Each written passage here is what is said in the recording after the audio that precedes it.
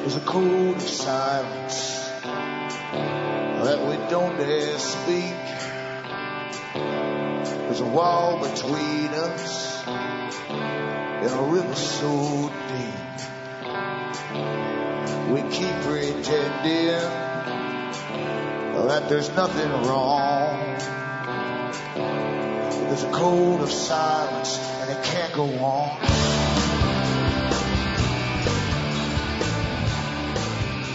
Hi folks, I'm Alan Watt and this is Cutting Through the Matrix on October the 3rd, 2011. For newcomers, you should look into the website cuttingthroughthematrix.com and you'll find hundreds of audios for free download. Help yourself to them and hopefully they'll give you shortcuts to understanding this well-managed system we live in. We think it's chaotic, but it's not really.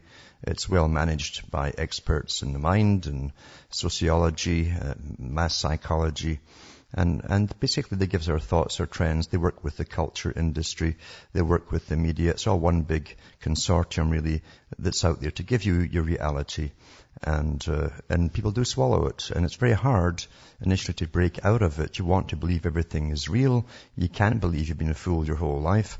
And that's the biggest shocker of all, is to find out, yeah, you have been, if you're honest enough about it. And then what are you going to do about it? And the first thing you do is learn as much as you can. And you'll go through lots of traps on the way because the big boys who run reality know you'll go through a formula and they make sure that you get carried off into 1,000 different directions into other galaxies and everything else. Anything you can imagine, it's out there, believe you me. And it takes a lot of study to get back to what truth actually is. And you must also start using your own memory because really that's the best record that you have.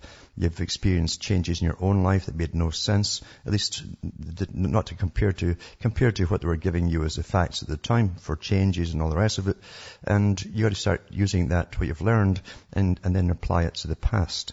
And you'll see the pattern, how the tricks have been played down through the ages. And they don't change the techniques because they work every time. So why change the formula?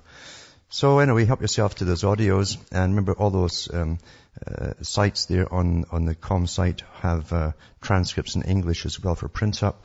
And you can go into Alan Watt Sentinel.eu for transcripts of some of the talks I've given.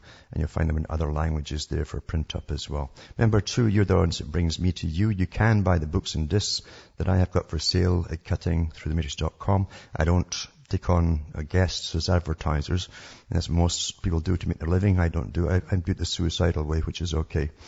And it's up to you to keep me going so you can buy the books discs I have for sale. Now, from the US to Canada, you can use a personal check or an international postal money order, or you can send cash, or you can use PayPal. You'll find out how to do it on the cuttingthroughthematrix.com website.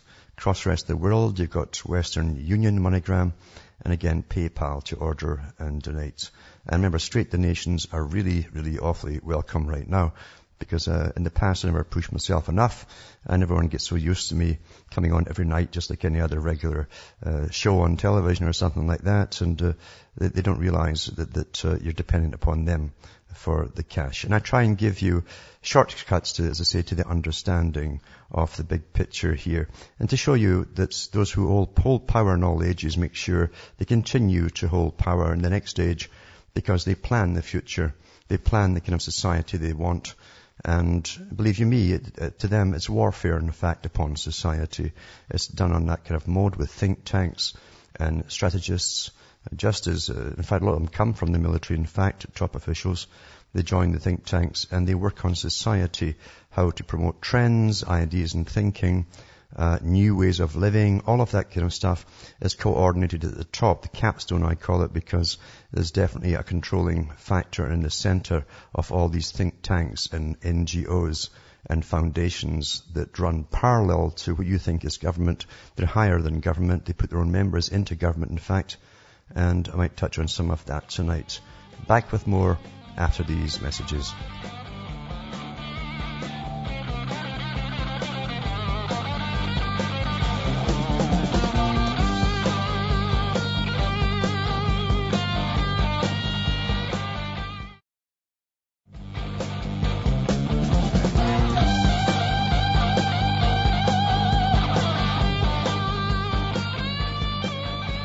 Hi folks, I'm back and we're cutting through the matrix.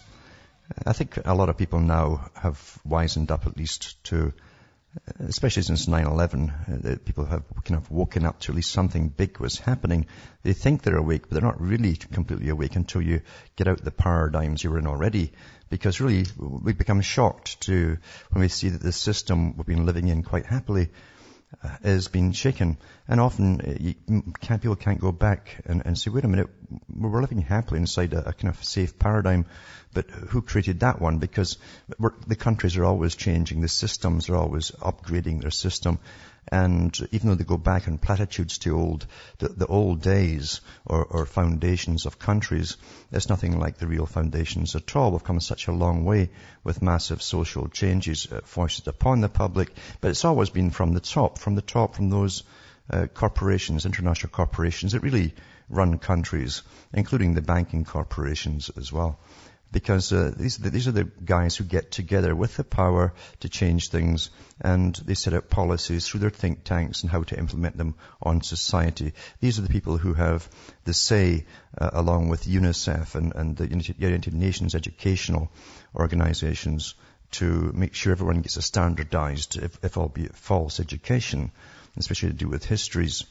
And it works very, very well. We've all had the same indoctrinations, and nothing really much changes. But we're going into this system now where you're living in a world. I've always said that they used to follow the plan of Revelation in the Bible.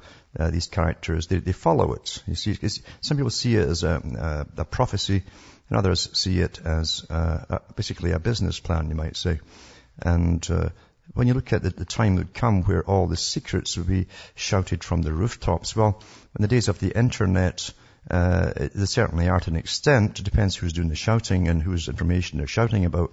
But governments now have all agreed, and they obviously agreed an awful long time ago, probably before we were even given the internet, because it was used by the military-industrial complex before the public have ever heard of it. There's no doubt that this really is there to serve them. And it's also a great tool for keeping the pulse on the public all the time. They know what all the daily chit-chat's about. They know how far to push the envelope in any particular area. If it gets too hot, they'll scale it back a little bit. If the people are fairly quiet, they'll push forward with different social agendas and price increases, that kind of stuff that they're doing all the time anyway. So anyway, this article here is from Reuters, because they route the news to you. So I call them Routers, actually. They call them Reuters.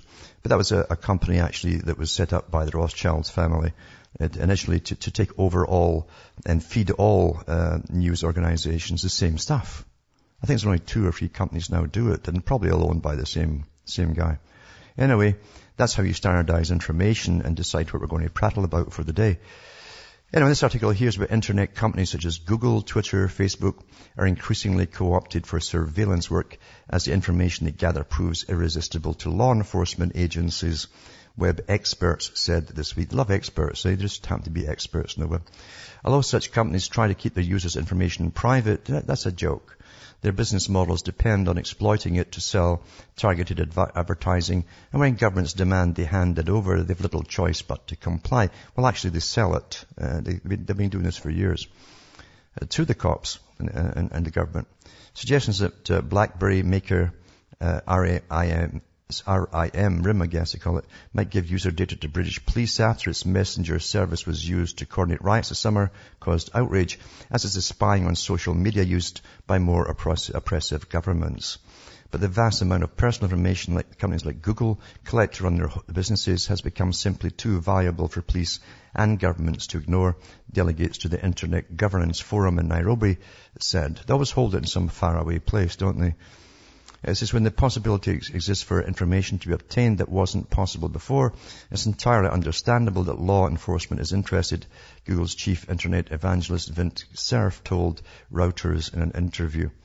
Then the issue would be, what's the right policy? And that, of course, engenders a lot of debate, said Cerf, who is recognized as one of the fathers of the internet for his early work in areas including communications protocols and email.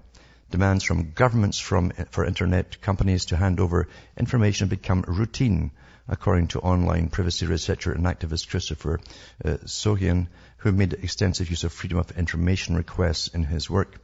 Every decent-sized U.S. telecoms and internet company has a team that does nothing but respond to requests for information, Sogian told Reuters in an interview.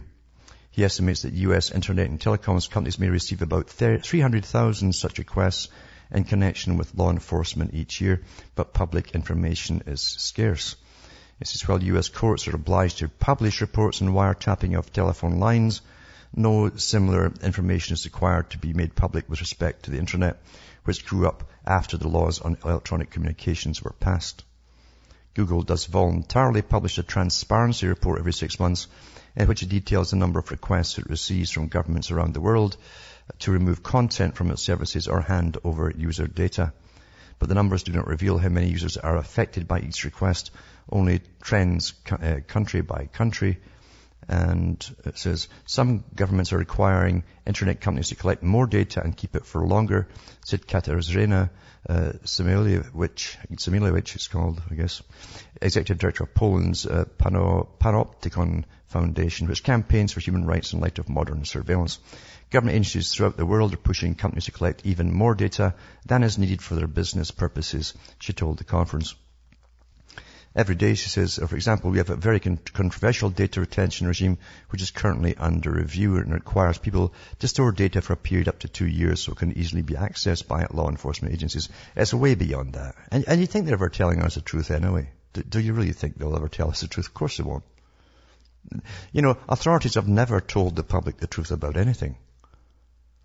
Anyway, it says the easing costs of surveillance are at an all-time low, Sogian said, with Google charging an administrative fee of $25 to hand over data.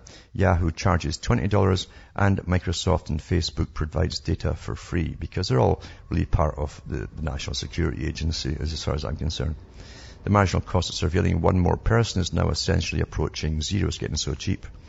So it's all a matter of routineness now, I guess. And even your local cops want in on it because they see it on television and it sounds exciting. And you got to have what's on television first in fiction and then put it into reality. You just got to do it.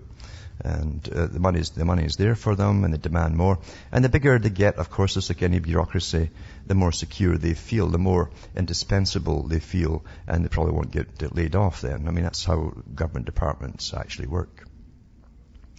But that's where it's going now with this, and it's interesting too to see the big boys, the biggest crooks, and how they operate, because they've always operated the same way down through the ages, and it works awfully well too. It's all to do with money. And here's an article here that JP Morgan Chase just recently donated an unprecedented $4.6 million to the New York City Police Foundation. That's, like their little, the old joke about the policeman's ball, and they have a little box there, and you put the cash in it, you might walk out the door. If you don't, you might end up in the cells. But anyway, that's the kind of money you want to put to them if you're a big company and you want them to look the other way on certain things, especially if you're under investigation. $4.6 million to the New York City Police Foundation. The gift was the largest in the history of the foundation, and it will enable the New York City Police Department to strengthen security in the Big Apple. Money will pay for 1,000 new patrol car laptops, as well as security monitoring software in the NYPD's main data center. So they're very grateful for getting that tremendous donation. And, well, there you go. Anyway, that means that JP Morgan Chase will be, put this way, the police will find better things to do than have a look into what they're up to themselves. And an article 2, it's not bad to do with, you got to understand that information is put out there by so many different people and organizations with intent. It's not just news. No news, in fact, is actually news. All the stuff you get across the television is all spun for particular reasons, or half-truths or omissions of the rest of the truth to leave you with a specific impression in your mind about a particular topic. But we hear the same thing about Islamophobia, and it says Fear Inc. exposes the so-called experts and donors behind Islamophobia in the U.S. And it goes into some of the different people and organizations that are constantly peddling Islamophobia to terrify the general public. I'm sure the government's grateful for it because they've got to keep this going while they go to war with more and more Muslim nations until there's none left. And no one can convince me that that's not what the agenda is about. It's all Muslim countries they're going for. So it is a war on the particular religion.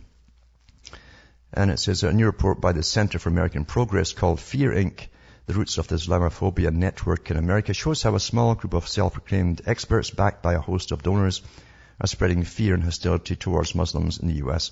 According to the report, these so-called experts peddle Islamophobia in the form of books, reports, websites, blogs, and carefully crafted anti-Islam talking points. Also notes that the right-wing Norwegian murderers Anders Breivik repeatedly cited these experts in his so-called manifesto. Among those the report highlights is Robert Spencer, author of a blog called Jihad Watch, and the leader of the group Stop Islamization of America, which coined the term Victory Mosque at Ground Zero to refer to a local effort to build a moderate Islamic center in New York City, turning it into an international spectacle. We speak with one of the reporters, authors Faiz Shakir, Vice President of the Center for American Progress and Editor-in-Chief of thinkprogress.org. Anyway, it's not a bad article as you go through some of the techniques that are used. And obviously, these so-called experts are getting good backing, and I'm no doubt the government's in it too, and other interested parties, maybe another nation as well, I'm certain about that. But that's really how it's done. It's so easy, just constant repetition, and people seldom question anything that they hear. They don't think at all for themselves, unfortunately. Back with more after this.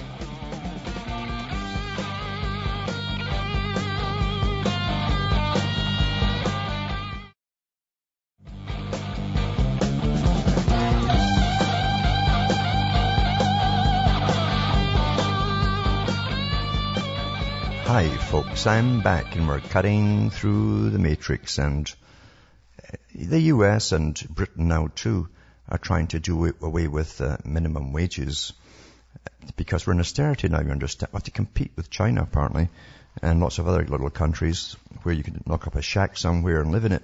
We can't even do that here without thousands of dollars of eco-impact studies and engineers coming to see if we can have that shack or not, never mind the taxes and all the rest of it. But anyway, it doesn't matter about what reality is about. They want to do away with minimum wages. Minimum wage harming job opportunities for the young. It's harming them. You understand they get the marketers in and they warp things around. So minimum wage harming job opportunities for young. You see, the minimum wage may be pricing young people out of the work because employers are finding it too expensive to give them their first job. All poor employers, The government pay advisors have said, this is from Britain, and it says, the Low Pay Commission is examining the link between the minimum wage rates and youth unemployment.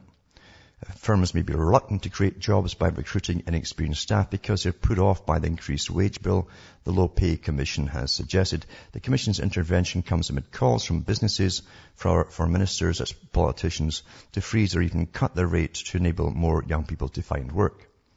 Conservative ministers meeting at the party's conference are to promise a raft of measures to boost the stalling UK economy. The claims will add to pressure on the government to go further. New rates for the minimum wage took effect on Saturday for 18 and 20-year-olds. The minimum wage is now £4.98. Wow. Boy, that's high living, Up from 4.92. So it's a great, It went up a few cents, a few pennies. For 16 to 17-year-olds, the new rate is £3.68. Up from £3.64. Tim Butcher, the Commission's chief economist, told the Daily Telegraph that the body is launching a new investigation into the role the minimum wage has played in Britain's growing youth unemployment problem. So it's all because of the minimum wage that they can't get jobs, you understand. And as official figures last month showed that almost 1 million of the 2.5 million people officially counted as unemployed in Britain are aged between 16 and 24. Almost 220,000 have been out of work for more than a year, and some economists fear a lost generation of young people who never learn the habits of work and face a lifetime struggle ever to find employment, which ties in exactly, as I was telling you before, how the future's always planned years ahead of anything happening. Maggie Thatcher said on national television in a speech when she was in, there'll be a generation that will never see work in their lifetime. Get used to it. See how they work everything way down the road from when you experience it happening. In its official advice to the government on this year's pay rates, the Commission raised concerns about younger workers, the first such warning since the introduction of the legal minimum wage rate in 1999. So recent research has found evidence that in difficult economic circumstances, the level of the minimum wage may have an impact on the unemployment of young people, they told the ministers. Anyway, they keep blaming the fact that it's too high. And that's what they want to bring it down. That's what they want to do. And that's called austerity too. We must go down and down and down and compete with the Middle East and a few other countries. That's the agenda. And live in austerity. See, at one time it wasn't so bad when they were really destroying the workforce, destroying even marriage, especially with the young. They ended up living with their parents. Now you don't even have parents anymore. You have maybe a parent who goes through a whole bunch of boyfriends or whatever. So the house is always full, so you can't move it back to the house. So if you don't have friends, you're snookered, as they say. And so things aren't so working out so well.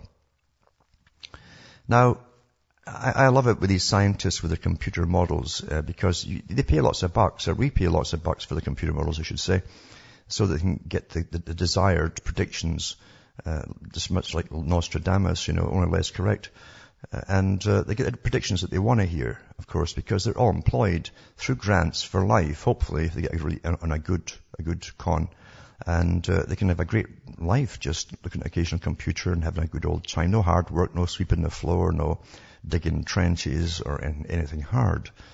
Anyway, the government was about to in Canada to cut back on all of these scientists with the little stations that we all pay for, who have made a career out of watching for an ozone hole, you see.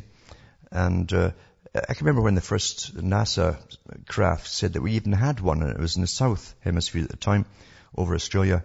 And it was only a company actually ever since who's actually able to define we actually have an ozone hole. It's a kind of thinning of the ozone. It's at the poles, though, you see.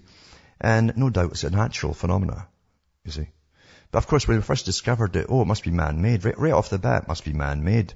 Well, how would they know that unless they've been studying it for thousands of years, which they weren't? But this is how they get through with cons. And that was the first part about, man's upsetting the whole climate a long time ago. So a massive Arctic ozone hole opened up over the northern hemisphere for the first time this year, an international research team reported Sunday, just in time, you see, because they were going to lay them all off. The hole covered 2 million square kilometers, about twice the size of Ontario, and allowed high levels of harmful ultraviolet radiation to hit large swaths of northern Canada, Europe and Russia this spring. That was back in the spring, the 29 scientists said. The discovery of the unprecedented hole comes as the Canadian government is moving to cut its ozone monitoring network. That means all these scientists living on grants. It's yawning away there, and occasional glance at a computer, and no hard pressure, nothing. Environment Canada scientist David Tarasik, whose team played a key role in the report published Sunday in the journal Nature, is not being allowed to discuss the discovery with the media. Environment Canada told Postmedia News that an interview with Tarasik cannot be granted. Tarasik is one of several Environment Canada ozone scientists who've received letters warning of possible discontinuance of job function as part of the downsizing underway in the department. Well, they'll just have to go and get a real job then, I guess, and that's all there is to it. Unless you can terrify them that, if he doesn't keep watching it, we'll come to a sticky end. But this is how they do it, all these scientists. They leave university and really nobody wants them until they can catch in on a big scare tactic. And that's when they hopefully get a grant for life. That's what they're all after. And another article too is to do with the North Pole and ice. Another big con, conflicting evidence. Back with more after this break.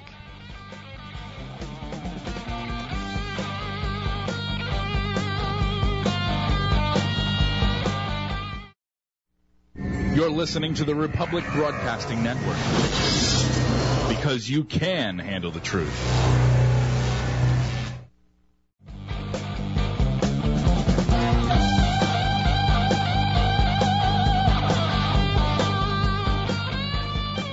Hi folks, I'm back and we're cutting through the matrix. I'll put up a link tonight about ice and how the big organisation was saying, oh my God, there'll be nothing left shortly off the ice sheet on the North Pole. And I'll put up another one which shows you it's never been thicker. However, I'll go to the callers now. There's two been hanging on. There's one from the UK, long distance, so I'll take him. Daniel from the UK, are you there? Yeah. Can you hear me okay? Yes, I can, yeah. You know that big food company, Kraft? Yeah.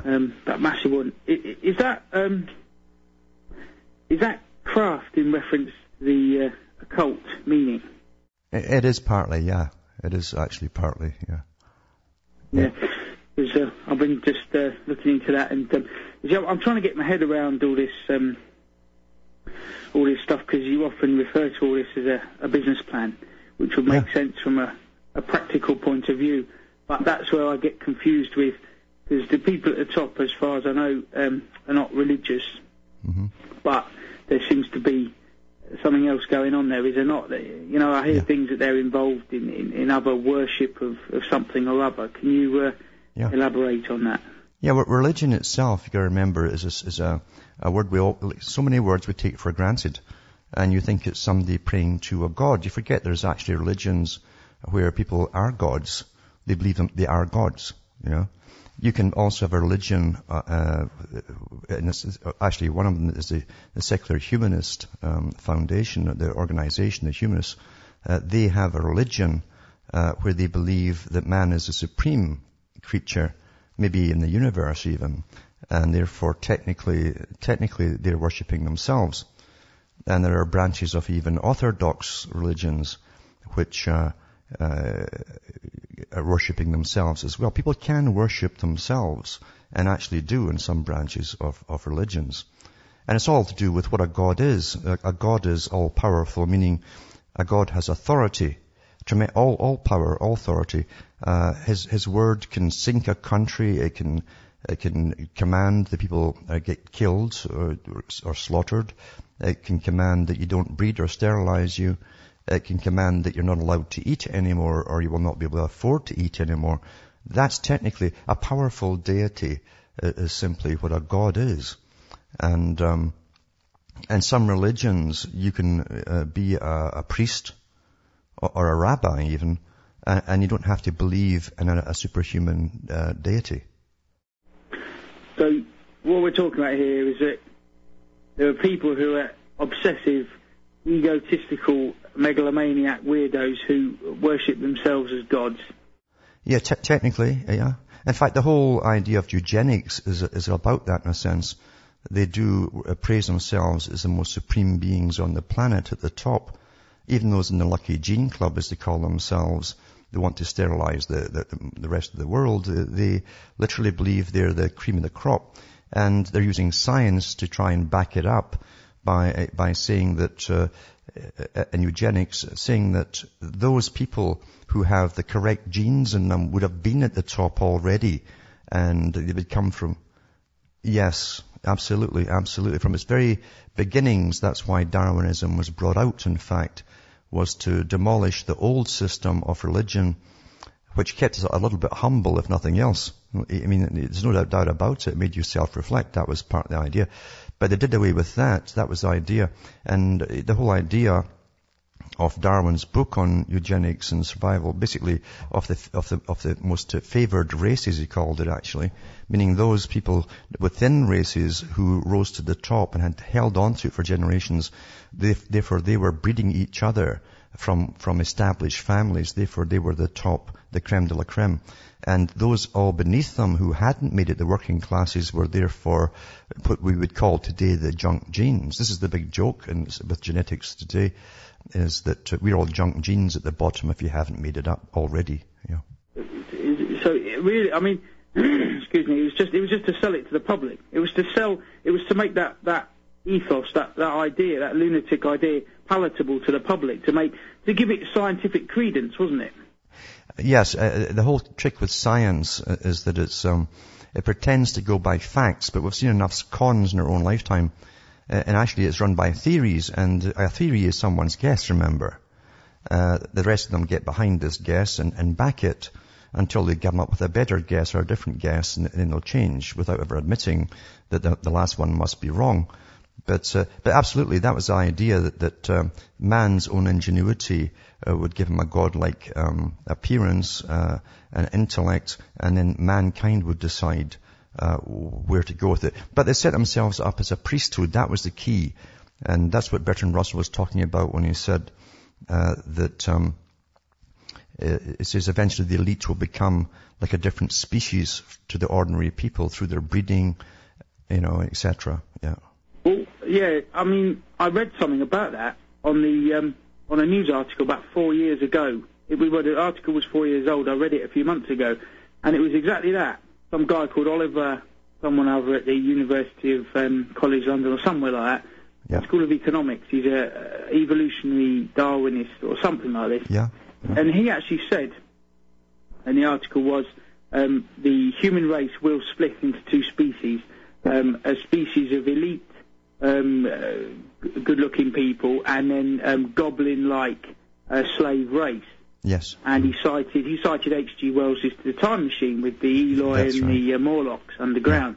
Yeah. And he gave all these timeline stuff, but that surprised me because I've never seen anything actually in the paper about this, where these scientists are actually talking about splitting into two separate species. Bertrand Russell actually said that in the impact of science on society, he said eventually the elite will be a separate species altogether from the elite, and he also from the working classes. And he says the rest of the classes, he said, will be trained by injunctions, laws, and training, etc., in school, and injections, and by their food, and so on, to be stupider. Actually, he didn't say stupid, but he meant stupider, so that they'd be easily controlled by this elite.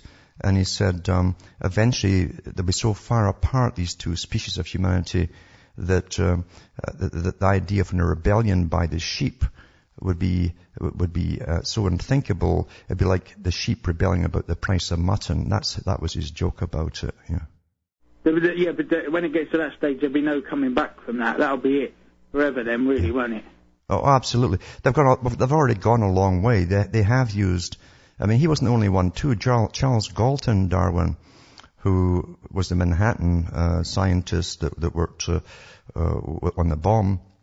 He liked things that killed folk, but he also went back to Britain, and he wrote his book The Next Million Years about this very topic.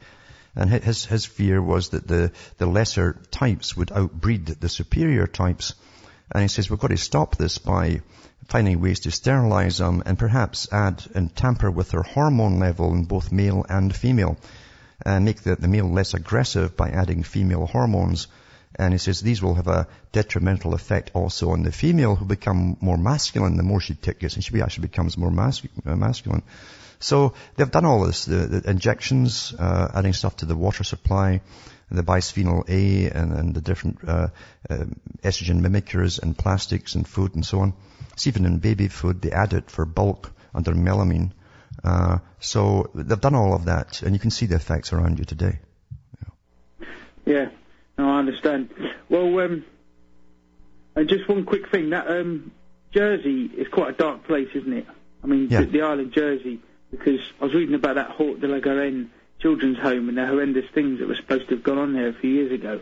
Yeah. And when I was reading more about it, it's almost like a completely separate place, like a dictatorship, like the way it's set up with all the... Is that very Masonic over there, is it? They definitely use Masons and all that kind of thing, because they're taught from the start to follow orders and obey commands from seniors, and also to keep secrets. So you'll find all through the police, military, scientists, the whole judicial system, the Masonic thread. There's no doubt about it whatsoever. It's in fact, even Peter Wright, who was head of MI5 for a while, wrote in his own book, Spycatcher, he said that when he joined, he was asked if he was a Mason, and the woman says to him, well, you have to be a Mason. Everyone here is a Mason. As it must be. So the Masonic fraternities, we cannot ever dismiss them. They're throughout your whole judicial system, lawyers, judges, etc. And you'll see the little hand signs as they make their gestures towards each other for what they want to happen. And the person who's simply accused is just standing silent in the dock, doesn't know what's going on. So you're living in a system where it's assured, secrecy is assured.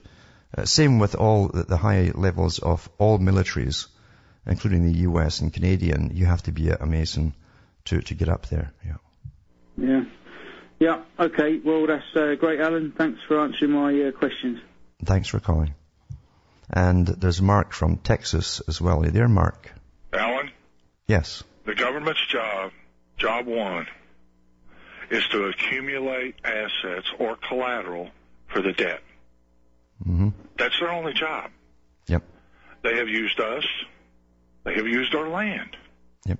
They have used the metals that we used to use in our medium of exchange. They've taken that. Mm-hmm. They're now trying to actually put a surcharge on the building blocks of life to service the debt. Yeah. The carbon taxes, that's nothing but collateral to service the debt. Mm-hmm. It's all about servicing a debt on paper, from paper, by paper. Mm-hmm. Now, the next thing, if you can't, the government, the Federal Reserve is nothing but the pusher man. You remember the song, The Pusher Man? Yep. That's all they are. This government's addicted to money. Yeah. If you can't pay your drug dealer off, you can either run and hide, or what can you do? You can steal money from somebody else. These wars are nothing but asset allocation to pay the debt. Yep.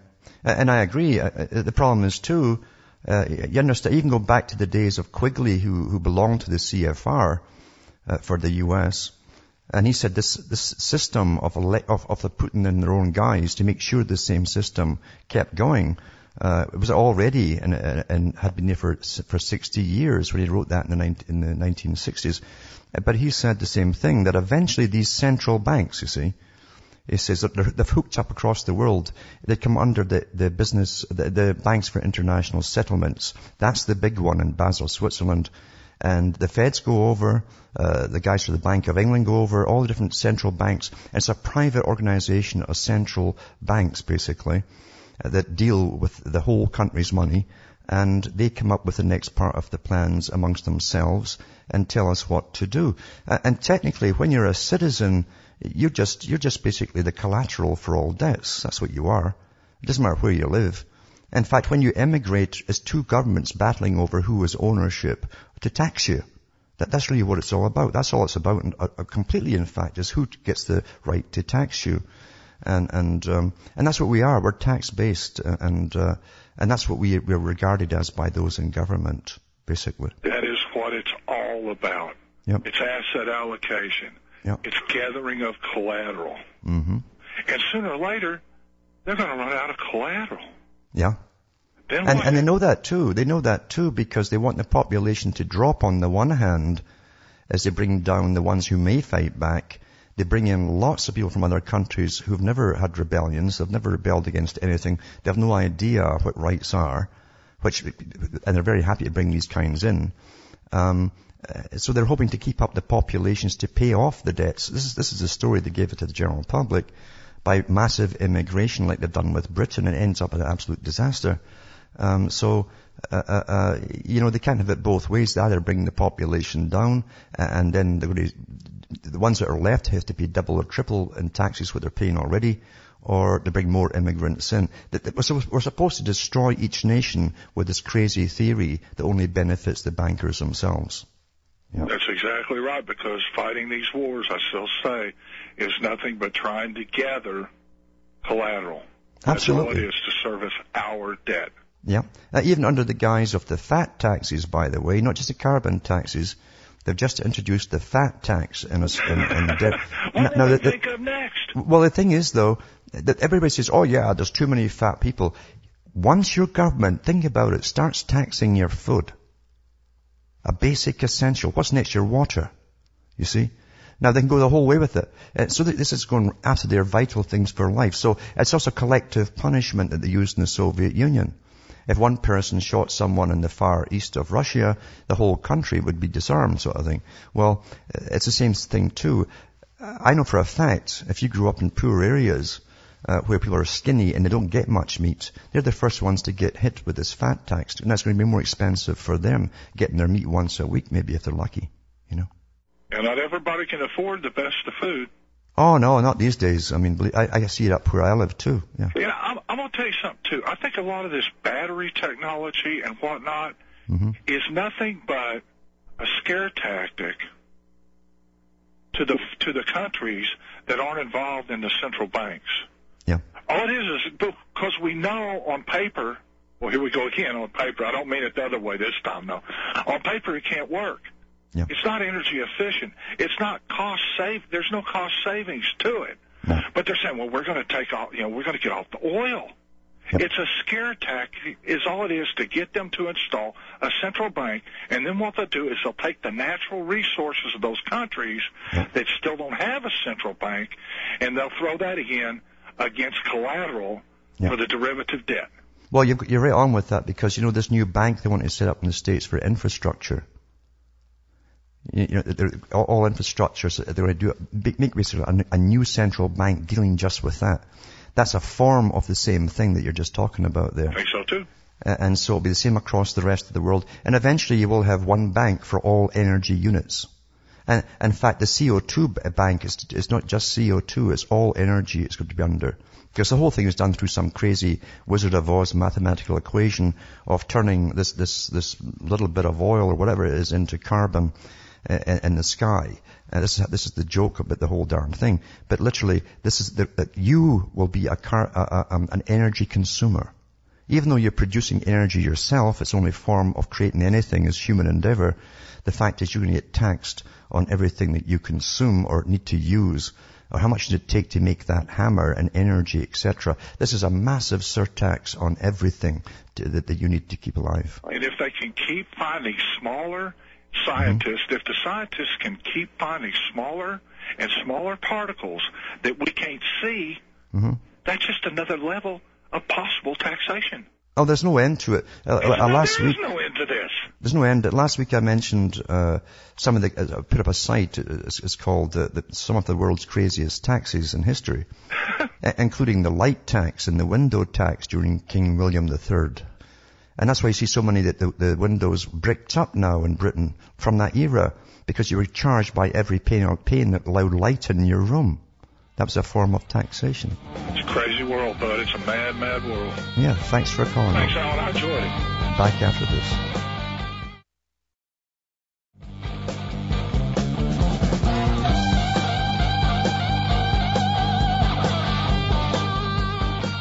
Hi, folks. I'm back, cutting through the matrix, and I want to show you how perception management is done in the following two articles. One is actually they're both about the same information that was given out from the Department of National Statistics.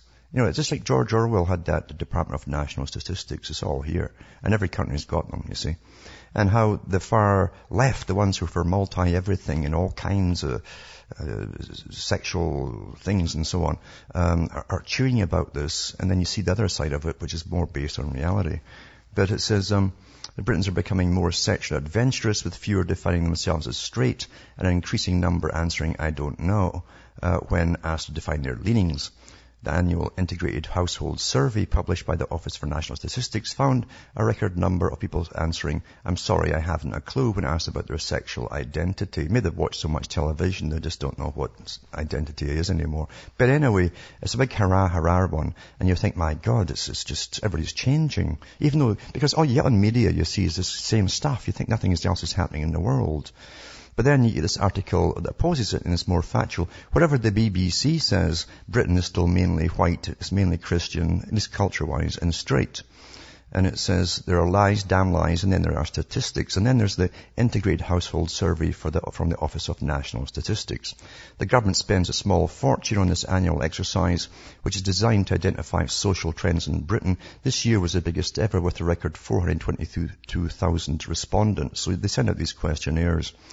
According to the ONS, it is a definitive study of sexual identity, religion, ethnicity, and perceived general health.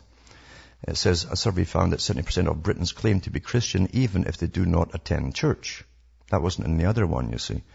It says presumably it's intended to reinforce the officially endorsed portrait of Britain as a vibrant mosaic of multicultural, religious and sexual diversity. Certainly that's how it's been greeted on the left. It says The Independent, for instance, the newspaper, was ecstatic, saying official statistics show big rise in numbers of Britons unsure of their sexuality, it declared yesterday.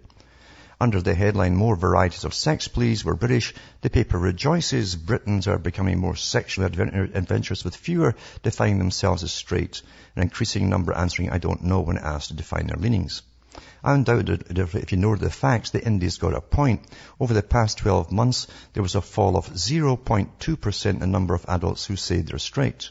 That's right, 0.2%. He says his name is Reg, lives in Rotherham and hasn't had a girlfriend for 5 years. That's his little joke. So that's about really out of the survey, that's one person.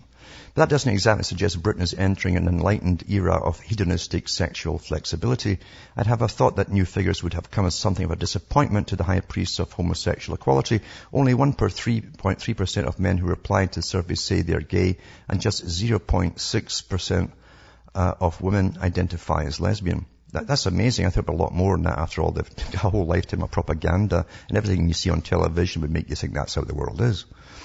It says that's well short of the 7% claimed by the gay rights organization Stonewall, and nowhere near the alleged 27% who were reported by the BBC website last year to be either gay or bisexual. I think that's just the ones that work in the BBC though. 94% of men and women consider themselves 100% heterosexual. Another 4% say they couldn't or wouldn't answer the question. So they didn't want to answer the question. In other words, mind your own damn business. Yeah. See how perception management can really throw you off unless you think for yourself. Anyway, from Hamish myself from Ontario, Canada, it's good night, may your God or your gods go with you. And remember, buy the books and help donate and keep me ticking along here.